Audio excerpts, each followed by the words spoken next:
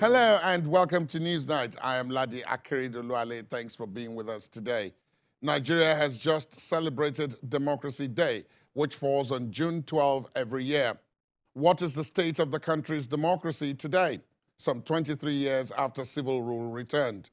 Can a society which is said not to prize justice be surprised by the various security challenges Nigeria now faces? How about its leadership recruitment process, especially in an almost year-long season of campaigns and elections? For answers to this and more, Newsnight talks to the Catholic Bishop of Sokoto Diocese, Dr. Matthew Hassan Kukah.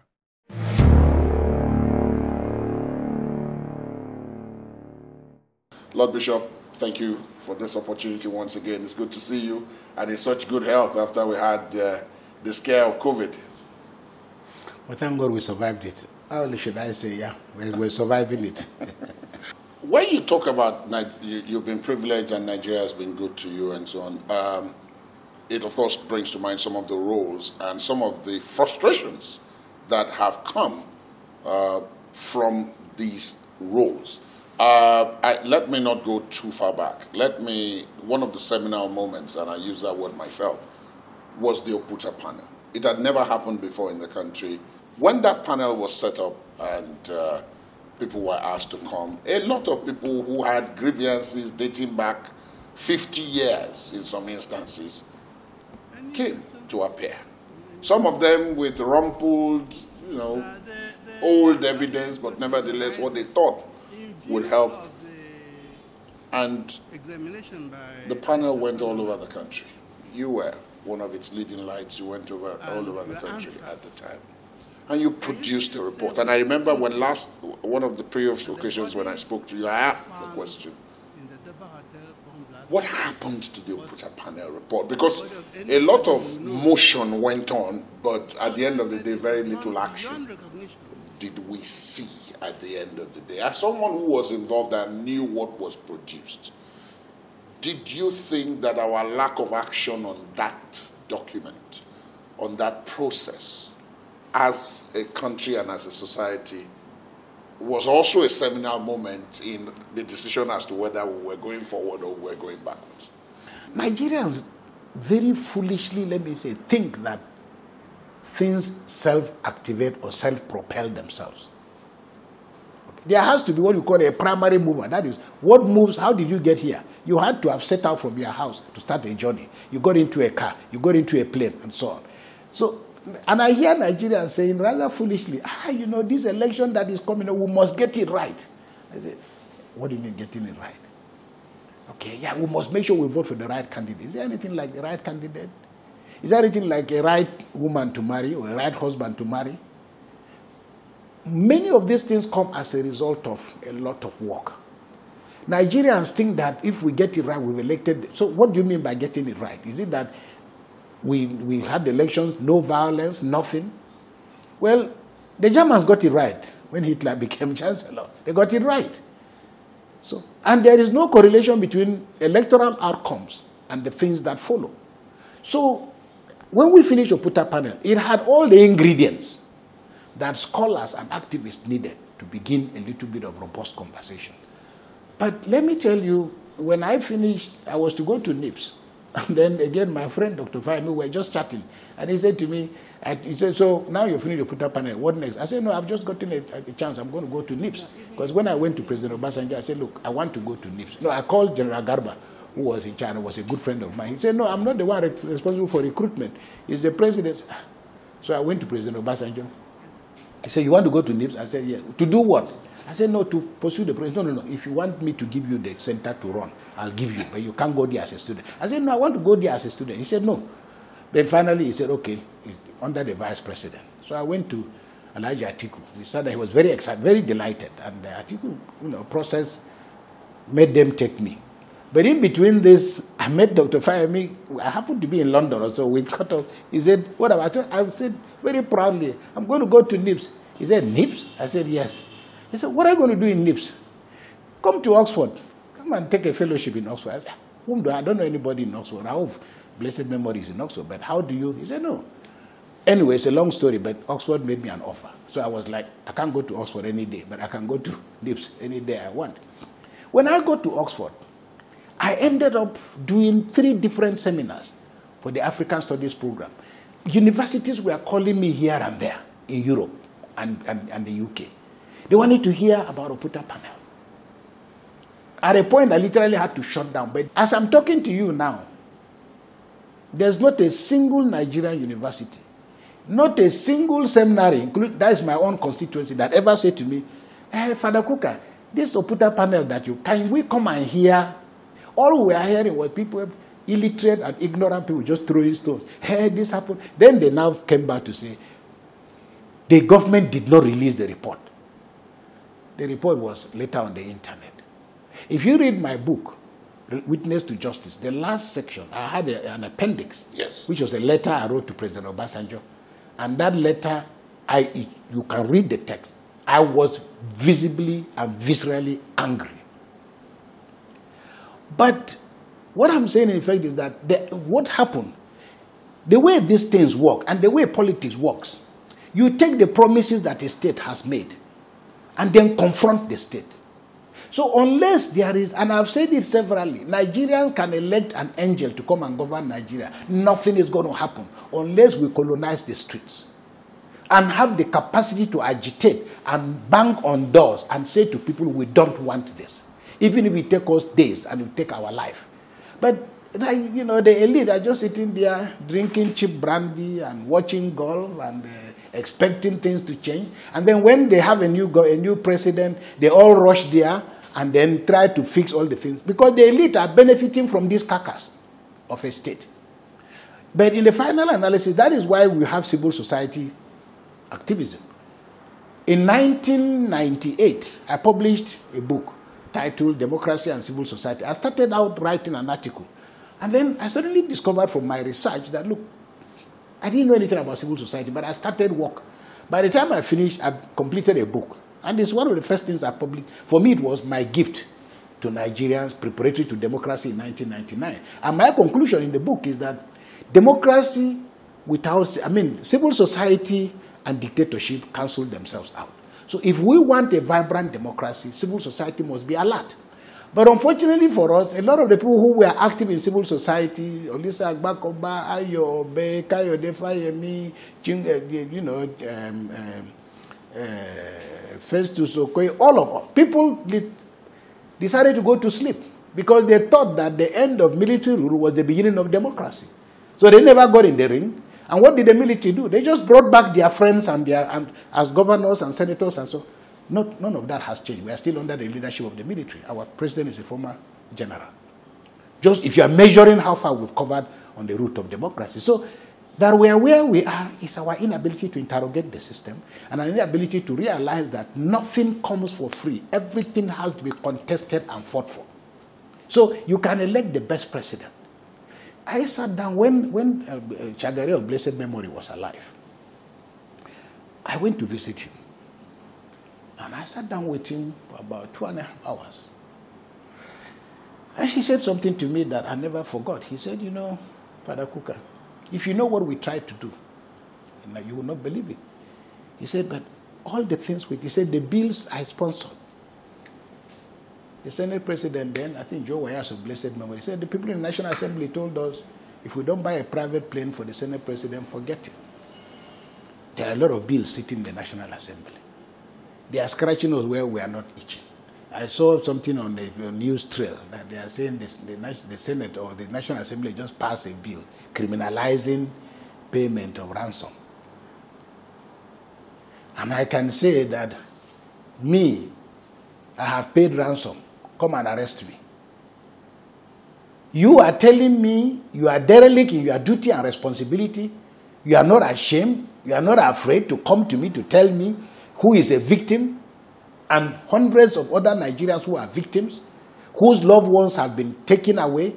The state does not have the capacity to say that in a mood of moral revulsion, this cannot happen. Then you now have the guts to tell me you are passing a law criminalizing, meaning it, because what the Nigerian state has done is a mortal sin. That as we are talking, there are citizens of our country, and they are leaving you except yourself and your family. And you consider many of these villagers who cannot even speak English, who have to live with the agony of making telephone calls and being abused every day. And some people are sitting in comfort somewhere. So this is the kind of, I'm sorry I'm getting emotional, but I'm just saying we cannot sow rotten apples and just wake up one day and think we are going to reap apples. It's not possible. But that also brings the other part of this discussion, where a lot of people have said, well, okay, if everything is the way it's been said to be, there's this other argument now. We're talking about the selection of leaders or how to do so. And you referenced it earlier when you talked about you don't really care, or you shouldn't really care where a president comes from. You should be talking about his competence. So you are talking about the merit versus zoning principle. But in Nigeria, because of what you talked earlier on about the practice of identity, the identity politics, people are not able to go as far as you've just said, which is to say, yeah, I don't care where the president comes from, provided the person is competent. There are very, very big arguments over where the person is coming from, even to the extent that people say, yes, it can come from this place. We have hundreds of competent people. Our problem, if you let us be the ones who provide you with the candidates, is that we are going to look for the very best one we have and present. But then the basic argument is still that if it is restricted to people from a particular area, competence and merit is still going to be sacrificed. Look, if you don't have, when people talk about recruitment is a function of many things. And by the way, when we talk about zoning, the simple language is that we are zoning corruption. We are not zoning governance. We are zoning corruption. And Nigerians have gotten to a point in which, you know what? We are not looking, Nigerians have made peace with the fact that politics is what it is. That is that it's about theft of state resources. And they expect you to come to Abuja, and they will blame you for coming to Abuja and coming back with nothing. So the Senate president cannot go back to his constituency and say, these are the number of bills that I have sponsored. Okay? They are in the National Assembly. They are supposed to be making laws. So the point is, when women say we want a bit of this action, everybody who wants to participate in this process in Nigeria just wants a bit of the corruption. We have no moral argument about the essence of going into power. So let our own man also, our woman also get into this thing and participate. The processes that ought to have brought us to where we are, we went by the wrong route. That's why today we are still debating about our constitution. Because as a turnover of what the military did, which is the center of the debate about the constitution, that they handed us a constitution. Although arguments are, and if you speak to General Abdul Salam, he will tell you, some of us with memory still remember, that the military didn't just hand over a constitution. The military said, under Nikki Toby, here, go, run around, find out from Nigerians what they want. Nigerians came back and said, we want the 1999. Whatever it is, we don't know. But do constitutions by themselves guarantee good governance? Does having a Bible mean you go to heaven? Does having the Holy Quran mean you go to heaven? We don't know. So there is a conflict that we have not defined what the essence of participation in government is all about. No, because I was going to say that we've had very good constitutions in the past. Well, it was the operators that spoiled them. Well, so good. So let us not quarrel with the structure. We quarrel with those who have privatized this structure, whose primary essence is corruption. Because, okay, here the way I listened to the chairman of the APC say, why are you people complaining about us asking for 100 million? We have to run the party now. It's a measure of the consciousness of the ordinary Nigerians, that people will make this kind of a law, and there's no agitation, there's no protest, nothing. Nothing. You have a democracy, then you raise up this bulwark. No matter how persuaded I am, because you have already said very clearly, only corrupt people can enter here. Never mind these shenanigans of people are shamelessly giving money under the table and they wake up and say somebody has gone to buy ticket on our behalf. This charade won't take us anywhere. But guess what?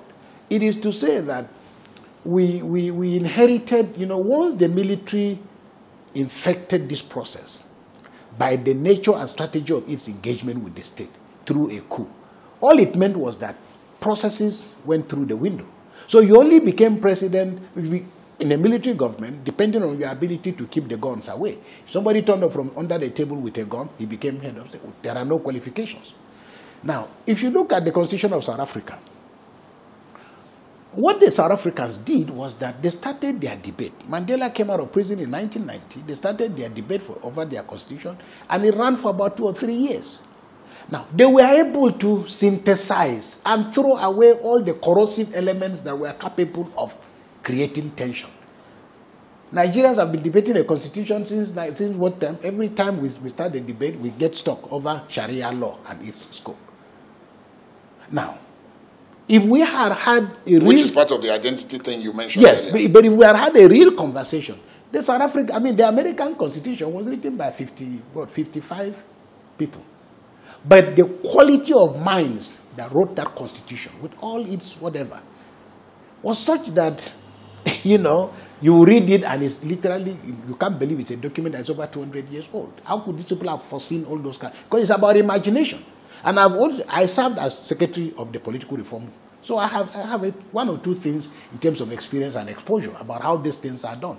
You also produced something from that political reforms conference, which all the people who attended it are swearing by, that there's no need for anybody to gather again. Well, they should just go and dust up that document. No, well, again, you see, the point I really was going to make is the quality of people that participate in this process. Yes. Wonderful human beings. But guess what? The very fact that this system is ambushed by the fact that it is the governor who chooses those he wants to. That's what we've always done. Since 1975 or 76. That's what we've always done. The governor is the one who decides those he wants to send to Abuja. They are always his friends, or always his relations, or people that he's happy with. And they come with a political agenda. 80% of how many, like when I was researching for my PhD thesis, and I went back to look at the proceedings of the 1977 Constituent Assembly. Yes. It was very interesting that when they got stuck, when Shagari and all the Muslims walked out of the Constituent Assembly on grounds of this inclusion of the clause on Sharia law. Now, the interesting thing was they set up a committee of quote-unquote wise men. And there were 25 of them, led by late Chief Simeon Adebo. I went back and tracked the political trajectory of each and every one of those people and discovered that they found a compromise, okay, to let the process go on. But what was very interesting was that 24 out of the 25 ended up in the MPN. All right? The only person who was there in the MPN at that time was Paul Onongo. But Paul Onongo joined MPN when he got a job in 1983. So what am I saying? It is that we send these people to Abuja, many of whom don't even know what has brought them to Abuja. All right? And then at the end of the day, the platform is a platform for political transaction. That's all. The issue of what will make this country go this way or that way is the least of their concerns. So we are weaponizing processes that should be the result of intellectualism. For me, to write a constitution, you don't need every state to send 3 people. You don't need that number. The one we were involved in was 400 and something people. Not a great market of ideas. There were no new things that were said. So what I'm saying is we must return to the scene of the crime, which is that so far what we've been running is a semi-feudal state, okay, that does not have the capacity to pass muster for being a democracy. Because the processes of democracy are pretty straightforward. Because like I was saying about South Africa, by the time the South Africans went in to conduct elections, they had already written their constitution. So Mandela and his people who got into the assembly, all they needed to do was they couldn't touch the constitution. They just had to append their signature. Because by then, all the kind of things that we are agitating about had been done and dusted. Yeah. So the Nigerian elite does not want to discuss what the Niger Delta people are saying. about their conditions and about their welfare. And I had the honor of serving, as the presidential facilitator of the conflict between the Ogoni people and Shell. And it was a metaphor for the problems of the Niger Delta. And the Nigerian elite has a tendency, when a community has a problem, they think that, okay, we have appointed one of you as a come and chop. So what are you still agitating about? So for me, these things are, they are, how will I put it? A nation that does not privilege the intellect, which is what Plato said a long time ago, which is that the philosopher king, you are not saying that other people are not necessarily important. No. But I don't know where uneducated people have built a civilization. That's why the alternative, a democracy by illiterate people is a mobocracy. They just want to see blood. So I'm saying, and if you don't privilege intellect, because by now it should be possible to say you want to be governor of Lagos State or you want to be governor of your state, you didn't go to University of Ibadan or you didn't go to University of Lagos. There are certain institutions that should be the hallmark for defining what a country should be able to produce. You could call them mafia, whatever it is, but they are a mafia for good. Because they have the capacity and the ability to see beyond. Because building a nation is about imagination. You imagine a reality that is not there. But then you now, like the architect who designs a building, his mere design is not a building. Now, when he finishes his design, he has an idea. He's already mentally in the house. But it depends on that why a house is collapsing in Lagos. Because the architect does his design. The man decides that he wants to use 4-inch block instead of 6-inch block, that he wants to do this instead of that. So for me, this is what it's all about, that the people to frame, to provide the scaffolding for governing a nation should be people who have an idea, who have ideas. This is why people are at the university. And like I said, you cannot be doing the things that Nigeria is doing to education and hope to build a nation. No, you're just going to have a mob where the Nigerian political class says, we are going on campaign. So you go on campaign, you go and greet a traditional ruler, and then you talk, and he talks, and then you go, and you think you spoke. Meanwhile, these politicians are going through universities. They can't stop in a university to address the political science students. They can't. These are the people who are going to vote for them. But the Nigerian politician is afraid of ideas. He's afraid of context. And this is the hand we've been dealt. So it's not a miracle that we are just going round and round and going nowhere. But if this is the hand that we've been dealt, and everybody is complaining about that hand, they don't like it, they want to change it, they want a different hand, but it seems as if all the options are blocked, both by the identity politics. The ones that are not blocked by the identity politics are blocked by corruption. The ones that are not blocked by corruption are blocked by, the level of education of the mass, which should drive the process, and then from which a leader should emerge to move the society forward. It kind of gives up the impression that we're swimming against the current and maybe we should stop swimming. No. See, I tell young people who are getting married, a wedding is not a marriage. All right? A wedding is a ceremony. It's not the marriage. The marriage starts after the wedding. And of course, you're married. That all this promise of swimming the deepest river and climbing the highest hill for her is really not the real thing. It's poetic, but on the ground. No, but okay, it swept her off her feet. You got married, that's fine. The question is not that marriage is good or bad. It is that she now has to have the mental capacity to remind you of the promises that you made. Because I took a class with somebody about women, and the guy says, he said, look, women think differently. You know the books. Men are from Mars, women are from Venus. The way women think is different. And the guy was saying, women have the capacity to absorb so much information. Men talk, but the women process everything. And they will remind you, okay, laddie, this promise you made on January 5th, saying that we are going to go to, how now? But she has to confront you with the promises you made to her.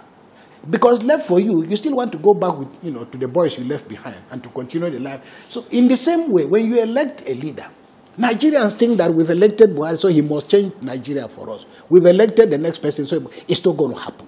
And if you don't develop a robust process of engagement, we will come back to Nigeria and say, Buhari was not so bad. After only like 50 people died in southern Kaduna, 30 people died.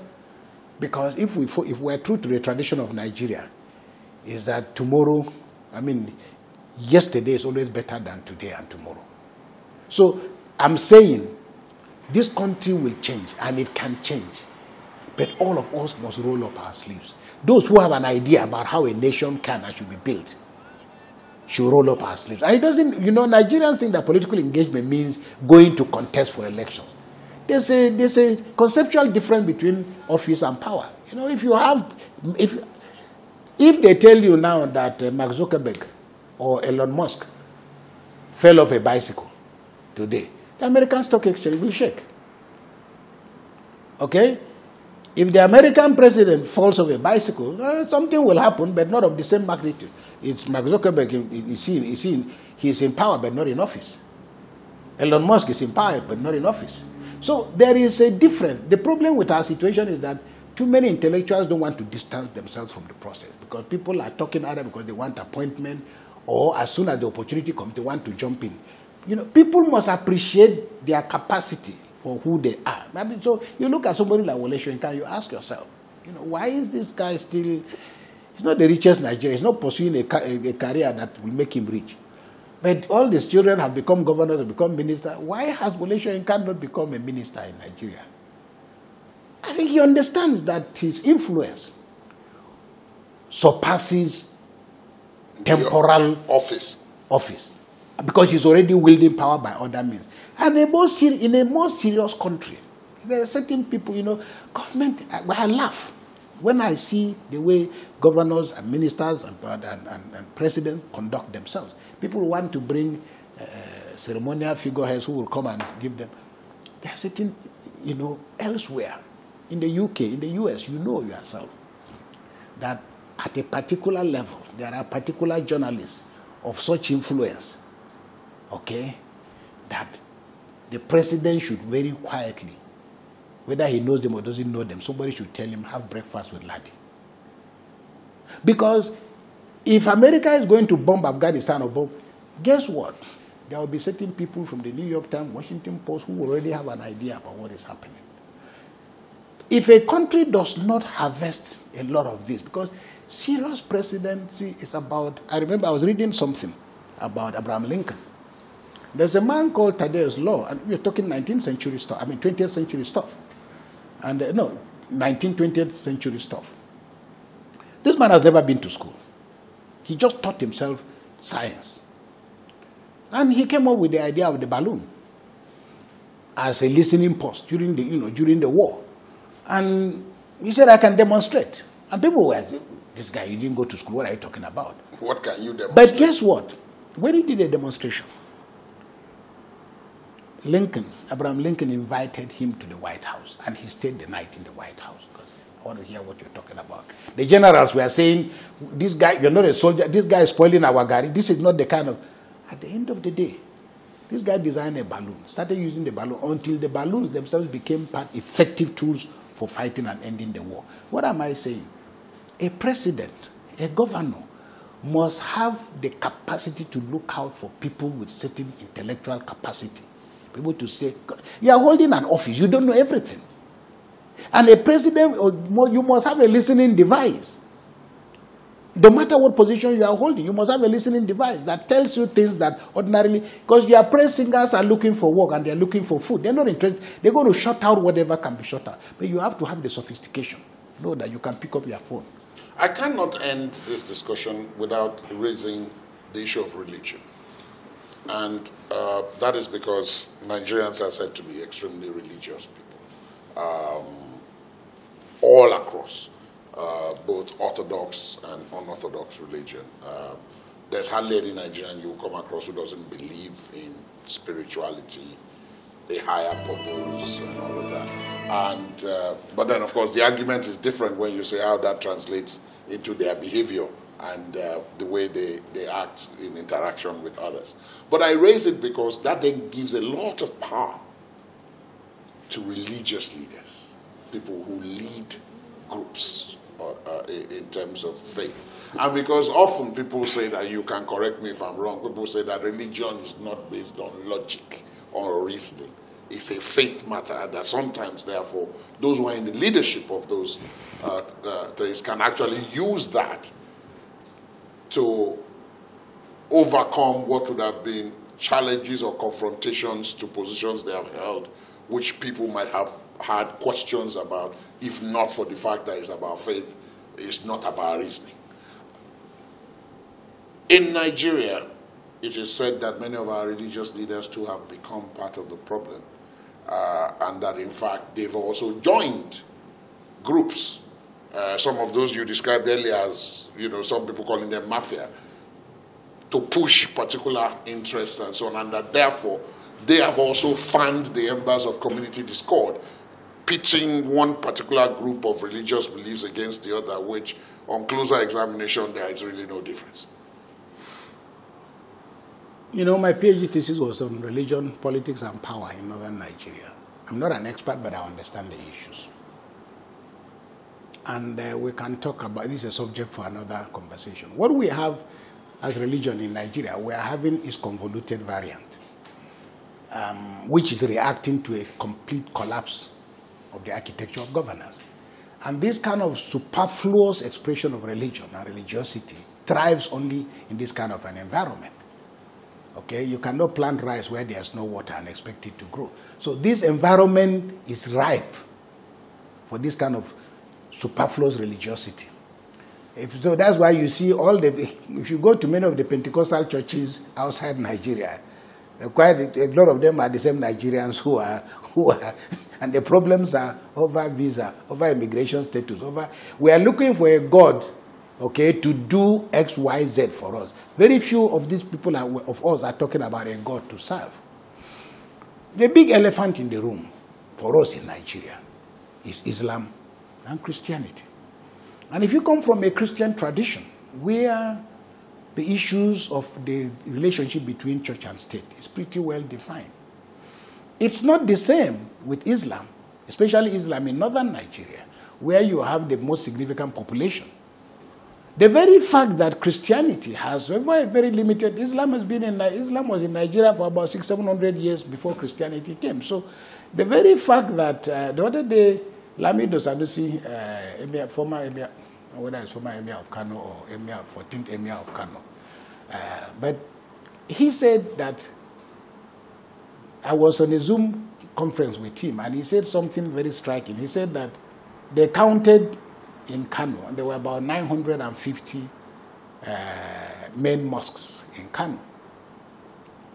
And they counted the churches, and there were 800 churches, about 800 churches in Kano. So there is a sense in which there is a certain kind of nervousness. We've been in this room for too long, so how are you guys encroaching to our space? The way Islam sees engagement of religion and the state is completely different. It is that you can use the apparatus of state to build a religion. And we see it when we see governors building mosques here and there. Of course, Christians are now building churches here and there. But the point is that Northern Islam has come with a slightly different template with Islam in the Southwest. Northern Islam came or took a new identity and a greater sense of urgency when it created a state between 1804 and 1903. The colonial administration didn't help matters, because when Christianity appeared in northern Nigeria, the colonial administration said, no, we don't want you to disturb Islam so that won't create problems.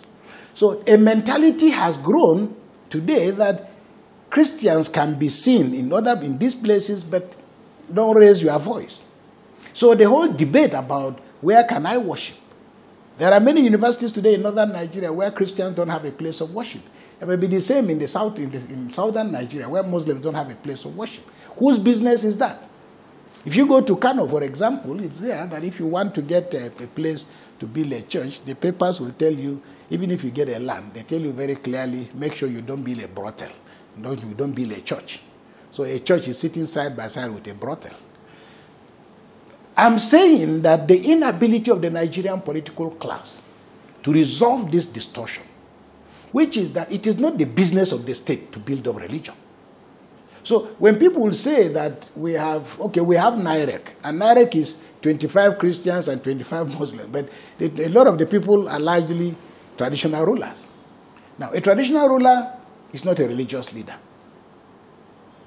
Because for me to become a bishop and to become a priest, I had to go through years of training before I ended up. Now, I am Bishop of Sokoto. I didn't take myself to Sokoto. The Holy Father appointed me as Bishop of Sokoto. So if I have a problem with the governor or the president of Nigeria today, all they can do is take me to court. But a traditional ruler does not have the same latitude because he's appointed by the governor. And a governor will choose a banker or choose a lawyer or choose anybody of his choice and give you this position. So the result is that we are having this lack of clarity as to where does religion start and where does the state stop. Ordinarily, in pure political science definition, this is what, again, you get from the history of America and other places. If the Constitution does not define all of this, but to show how redundant the Nigerian Constitution is, Section 10 talks about the fact that Nigeria state shall not adopt any religion as a state religion. So that is it from one point of view, that we have completely different ideas. There are videos now that are going around. They've been going around about what happened in the 2014, 2015 elections, the 2019 elections. The videos are now coming out of people who were saying, our religion does not allow us to vote for somebody who is not of our religion. You can hear that in Christianity and Islam. The suspicion has become so deep.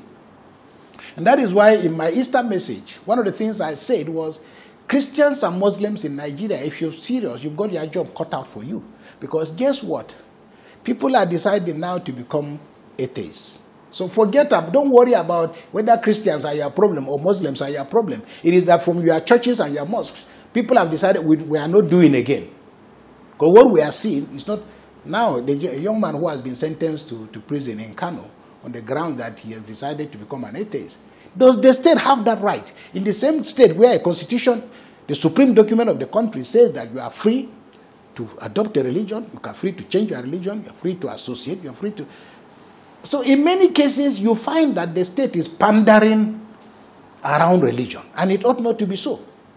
But the second point, arising from what you're saying, is that people have become religious precisely because religion has become an identity marker. Okay? If you go to the villa when a Christian is in power, at the time that Obasanjo was president, there were more Yoruba people speaking Yoruba around the place. And if you saw the way people changed their dress code to get attention. When Jonathan was president, people asked you go and buy a bowler hat. The only way you can get into and get a bit of attention.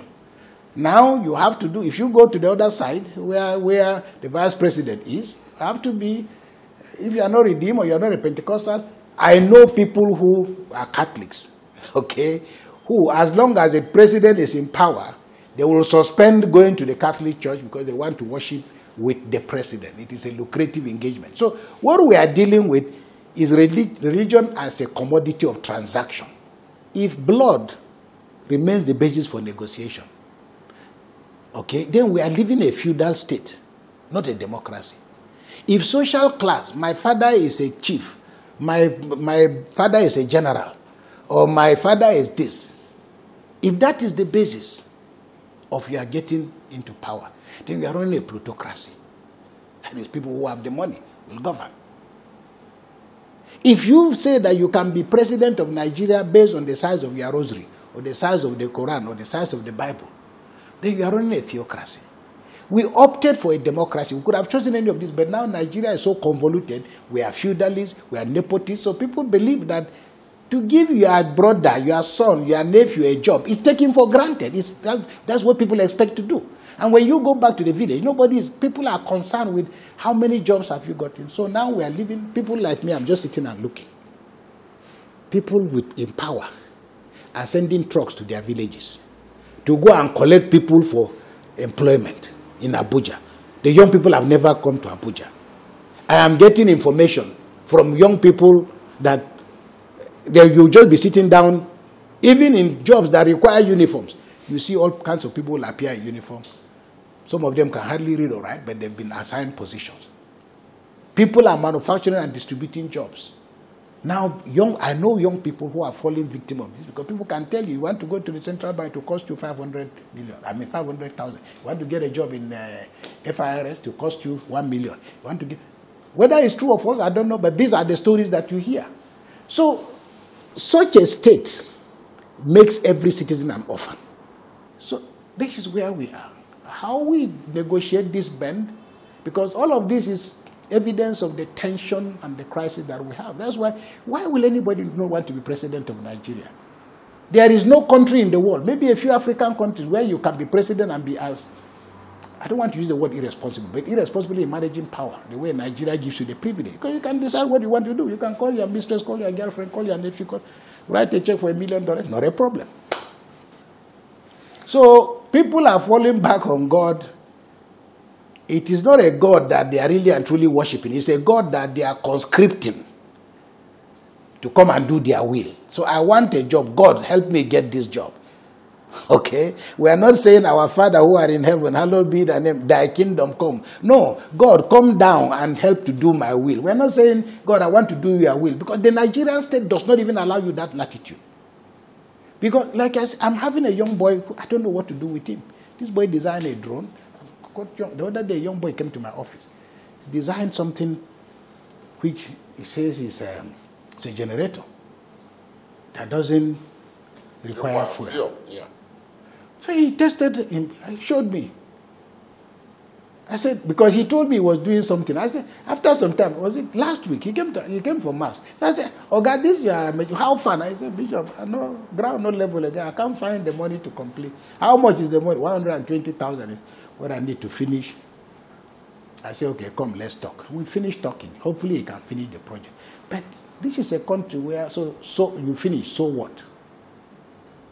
Is there anybody in the Ministry of Science and Technology or somewhere else ready? Is there a place where you can say there is an institution incubating the intelligence and the talent of young people and ready to deploy them to other places? This place is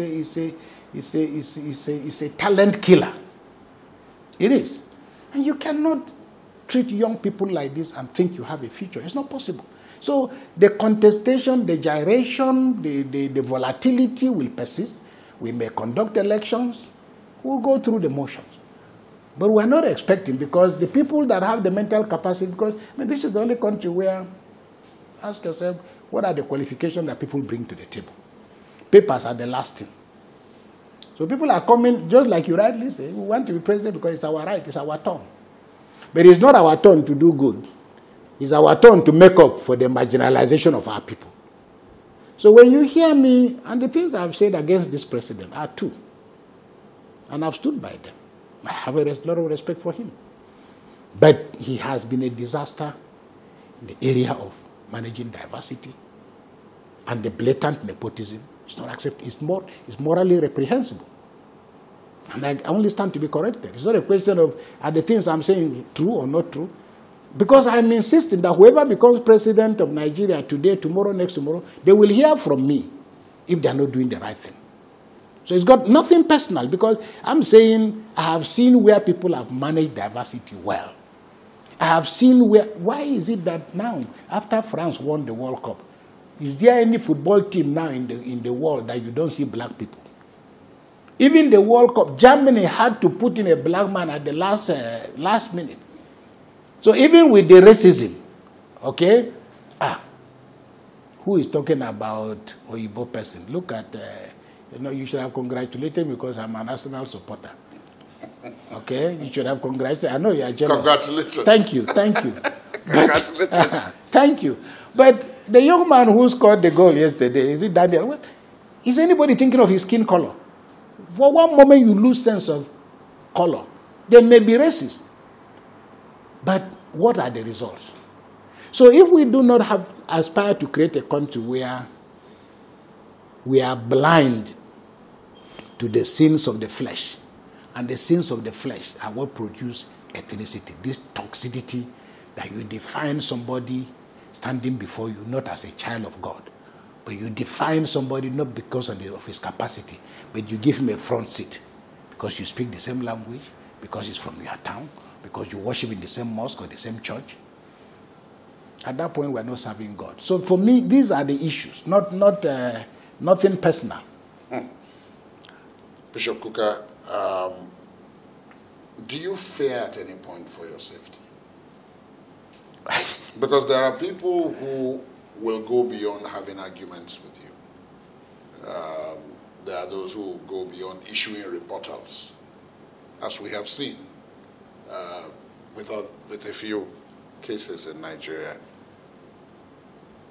Do you sometimes look at yourself, or do close relatives of yours speak to you and say, Bishop, we still need you around? No, you know, look, when people talk about fear, I ask myself, so fear of what? Really, I mean, truly, fear of what? Death. The only thing I'm afraid of is to break the law. That's what I'm afraid of, and I live with it every day. And the only thing that can give me a sense of fear is that I've broken the law. Short of breaking the law, I will fear a human being or fear what? I've not abused anybody. Even my worst critics will concede that I have never insulted anybody. But what is even more important to me, you know, and for me, it's a sense of validation. So when people talk to me about fear, I don't know what they're talking about, because for me, the only fear I have is a fear that this country might go under. And it's a fear that is genuine, but we must do everything humanly possible to avert what is clearly a looming disaster. Because we can do better than this. And I know that the percentage of those who want this country to sink, probably less than 5% or 3%. So over 90% of ordinary Nigerians just want to be left to do. They're not. I think we have oversubscribed in terms of what government has the capacity to do. Because beyond electing a man from your village, after the election, you won't see him again. So, and there is nothing to suggest that the people from the president's town are necessarily benefiting more than other people, except of recent, where some people have on their own carried projects to Daura. And I'm not sure the president himself necessarily asked them to do that. But short of that, we're still struggling to get to Mina. Mina has given us 2 former heads of state. If you go to Jonathan's hometown, it's not as if you can drive with your eyes closed.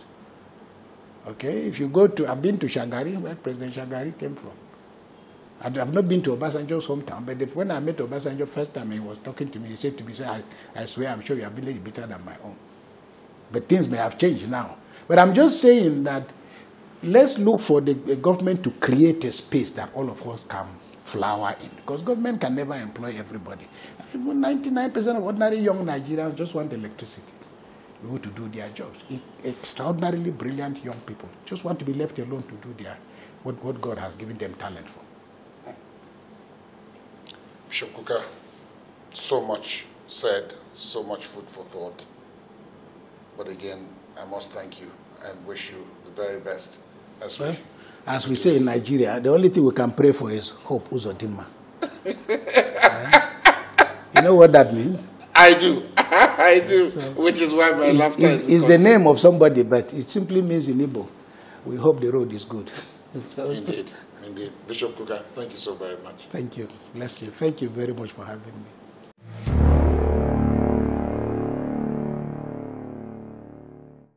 That's our program today. We would, of course, like to hear from you on the conversation.